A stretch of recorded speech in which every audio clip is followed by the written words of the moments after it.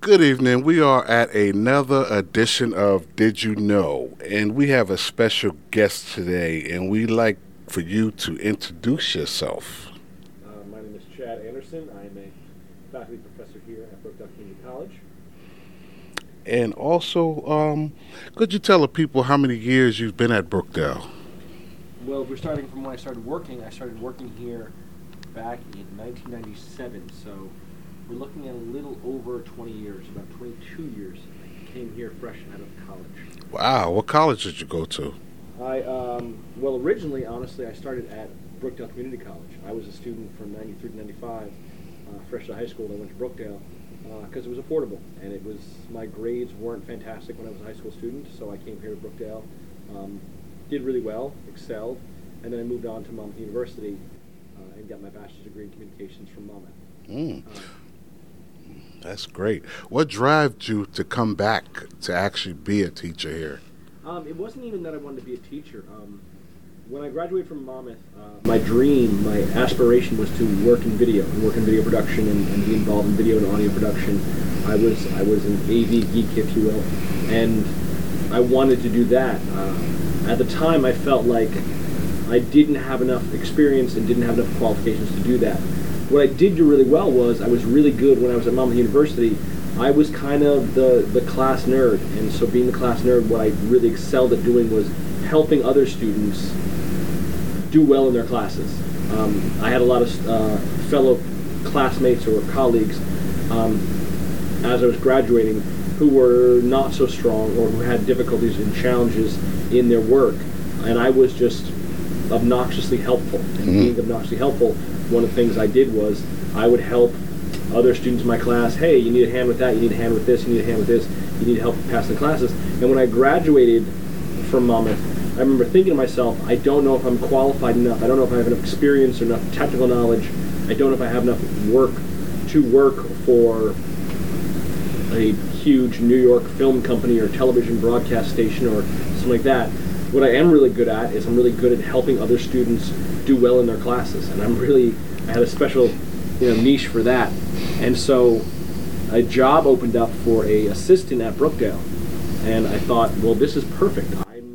This is what I do voluntarily on a regular basis, is help students pass their classes. And so I got hired here.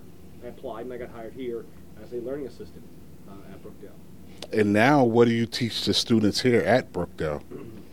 So I try to teach my students a little bit of everything in terms of the way the market goes and the way the field of audio, video, communications goes.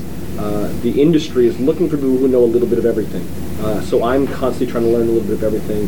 So now, as a faculty member, I am teaching an audio production class, a television production class, a video editing class, a film theory class, a 3D modeling class, a visual effects and animation class.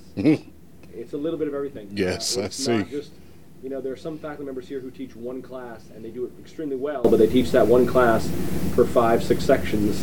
I have a different class every single day, and it's a different subject and it's a different area of expertise every single day. But that's what I like to exemplify for my students, because the industry is looking for you to be well-rounded. They want the audio person who knows a little bit of video. They want the animation person who knows a little bit of audio.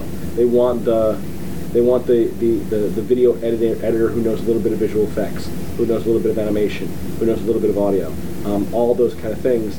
They want that person who has a little bit of knowledge in all those areas. And that's kind of what we teach here. Is we teach, in the program, if you look at the communications media degree options, you look at people who we kind of urge students to take a sampler platter of a little bit of everything, because you never know where your job is going to be. We get a lot of audio students who come and say, oh, I'm going to work in a recording studio, and that's what I'm going to do. I'm going to work in a recording studio. My first audio job outside of teaching was never working in a recording studio. I was working in a web design company doing audio production for web animation. That's where my first audio job was. My second audio job was doing audio for sports video at the Meadowlands Sports Complex, doing harness racing and doing audio for that. I wasn't working in the studio. I was working on a video production, so I had to know video production. My third audio job was doing audio for television commercials. It wasn't in a studio. It was, again, working with a film crew and understanding those aspects of audio production in that field, in that capacity. So your next job is not going to be, necessarily exactly what you thought it was going to be, but it might be something related that you didn't know that, oh, someone's looking for video work there, or someone's looking for audio work in that field, or someone's looking for animation work in that field, and now you need to know about how animation works with web design, or how audio works for theater production, or how video works in the business world, those kind of things. Did you have any idea when you were sitting here as a Brookdale student that you would later come back and actually be a supervisor here in Brookdale? No, I didn't, but it's kind of silly because I probably should have. I was like the way that my personality was, and it was, for better or for worse, I was a student who would sit in class, and when the teacher would say something in class, whatever class I was in, even in grade school, I remember when I was in grade school, the teacher would say something, and a student would give a quizzical look on their face. A student sitting next to me in the class would give a quizzical look on their face and not understand what the teacher meant. I'd be the one leaning over whispering, no, what they meant was this, that, and the other thing. And, I was a student who, when I learned something in school, I'd run home and tell my friends about it and explain it, because I had just learned something and now I want to share that information, share that knowledge, and explain it to someone else. And when I started getting involved in teaching here, I was like, man, my whole life, all I wanted to do is break things down and explain them to someone else. That's, like, I can't help myself to do that. I can't help myself to, receive some information or receive some knowledge and then pass it on to somebody else and tell them it's like, and so it's kind of a challenge for my students, because I'm a constant student and I'm constantly learning new things. I'm watching online videos to learn new things, or I'm going to conferences to learn new things, or I'm taking a class. I took 2 different classes this past summer, and then I learn new stuff, and I'm like, well, guess what? That's going to be in the curriculum next semester, because now I know it, and now you have to know it too. So now the students are just getting inundated with more and more new stuff, and I'm like, now I want to show students how to do this. What inspires you when you get out of bed? It's challenging sometimes. It's challenging because you get into this, mid-semester rut where you think the students aren't grasping it, or the students don't want to grasp it, or the students are, a student wants to skip class, and there's those challenges there. But I look at the work that I've done, and I look at the legacy of the work that I've done. And, not to brag or anything, but I've had students who've gone on to do great things. I have students who come to this program I have 7 students who come to this program who've won Emmys. I'm proud of that I was their catalyst there. I'm proud of students who are working professionally at major networks, at major film companies, at television studios, at audio recording studios, and I see them and I run into them, on the train or on the thing, and, oh yeah, I'm working at CNN right now. Yeah, oh yeah, I remember you. Yeah, cool. Yeah, I'm working for this film company. Yeah, I remember you. Oh, well, I'll go to a concert and I'll see, one of my students behind the audio board. And I'm like, oh, yeah, I taught you how to hold a microphone. Cool, and that transitions there. And, it's when you feel like, the most kind of run down about the work and trying to, get through the students and struggle to get students to understand what you're talking about. And you're like, man, I've gone over this 6 times, and why am I doing this? And I'm defeated. And then, like, out of nowhere, you run into some student who you had 3 years ago who now works for some company, and you're like, oh, he's doing fantastically well, and he's got a 6-figure job. I have a student right now who's, post-production supervisor over at NFL Films, editing football games and those kind of things, and doing that work. And I'm like, man, you're doing good stuff. He's got a 6-figure job, and I'm like, that was me. That was all me. I led you down this path, and I started you on this thing, and I got you this connection, got you there. And that's amazing. That's great. So I noticed you said that you graduated in the 90s. How do you feel about the digital world now in the 21st century? It's not even, it's the digital world. Like, I was kind of on the cusp of the digital world. We were, first starting to explore digital as an idea. So I was kind of raised in it. We had '90s we had CD, we had the technology, and we were first starting to explore digital. So I got like kind of the first taste of it, and I was kind of the first generation of touching the real digital world in that capacity. So it was not that bad, but more so, the nature of this industry, the nature of this business is it's always something new. The joke I always tell is that, if I was a history professor, I could teach the same stuff for the rest of my life because, it's history, it never changes. It's always the same thing, it's always the same thing, which, may seem comfortable, but actually seems like it would be kind of boring to me because there's always something new to talk about, and there's new technology coming out, and there's virtual reality coming out that I'm going to have to learn about, and I'm going to have to, incorporate into my classes going forward. So there's always something new, and there's always something exciting or different or there. So, digital translates into, high definition. Digital will now translate into virtual reality, and digital will translate into the next thing that we don't even know, cybernetics or something that we don't even know is coming down the pike, that I get to figure out, what this button does, and what this control does, and what this new device is, and how these things work. It's very interesting. So, for a new student that's coming in, that's trying to figure out their way in projection, media, music, tech, what is your advice to them? Well, first of all, if they're coming into Brookdale, understand that, coming into Brookdale is different than coming into NYU or coming into Columbia University or coming into some, Ivy League school like that. Those schools, you're paying a ton of money. You better know what you want to do. This, it costs money to come here, but it's comparatively, relatively affordable. Explore, experiment, try something new, try something that you didn't know you were interested in. We have a lot of students who come in who say, oh, I want to work in radio, I definitely want to work in radio, that's all I want to do, and they take an animation class and then they fall in love with it.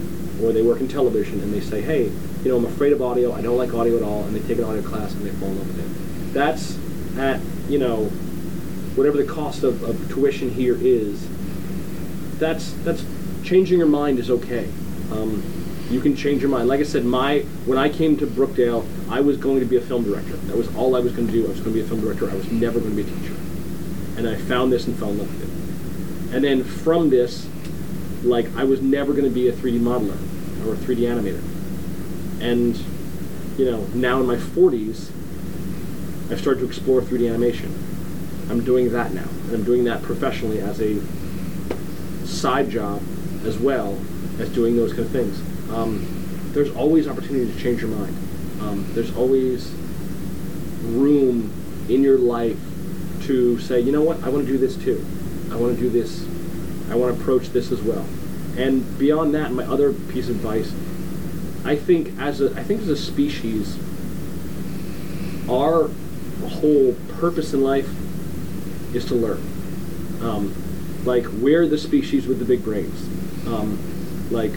We don't have the claws, we don't have the fangs, we don't have the teeth, we're not, there's other animals who can jump or run faster than us or jump higher or any of those things. We got the big brains. What are we doing with them? Our purpose in life is to learn new things. And it was funny because when I was a college student, I was like, oh man, I have to learn something new. Oh God, this is so miserable, blah, blah, whatever. And now I'm like, you know what? I want to learn this now. Learn this now. I don't know this. And I find it, almost like, in terms of a motivation, internally frustrating that I don't know how to do this. And I'll tell you a story. 2 years ago, I found, unrelated to this, I found out that I have a problem that when I drive down the turnpike, I see people, I go past Newark Airport, and I see people in planes taking off. And I thought to myself one time, I was like, and I always get fascinated by that, the fact that people can fly planes. I'm like, man, those guys must be the coolest guys in the world. They can just fly a plane. How can someone just get in a plane, throttle that sucker up and take off a runway and fly into how do you? And I always found myself watching planes taking off being like, that is amazing. That's amazing that someone can do that someone can just take a plane, put it in the air, and fly a plane off in the air. And then 2 years ago, I thought to myself, this isn't fair. Uh-oh. This isn't fair that somebody else gets to learn how to do that and learns how to fly a plane, and and I don't. Uh-oh. So I got my pilot license just last month. Congratulations. Because I felt like it was one of those things where I felt like, yeah, I got my pilot license, and I took the time, and I learned, and I spent a lot of money, but it was, you know, it was one of those things that was like, it's unfair that somebody else gets to do that somebody else gets to learn how to fly a plane, and I don't. How come you have that knowledge and I can't? Aviator's license. Yeah, and now I have a pilot license. Yeah, so you'll be able to drive those cars that come out because you need an aviator's license to drive the flying cars. And you now have the aviator's license, and you're a step ahead now. A step ahead. Yes, that's good. But yeah, that's the thing, man. Learn a little bit of everything. You'll find weird stuff that you find fascinating, and man, there's time. Learn it. Just try it. Just try it. Take a class in something. Try something. Maybe it's something you don't like, but take a class in something. Learn something new. In my 40s now, all I want to do is learn about new stuff. Just learn about new stuff. Like, how does that work? How is that thing?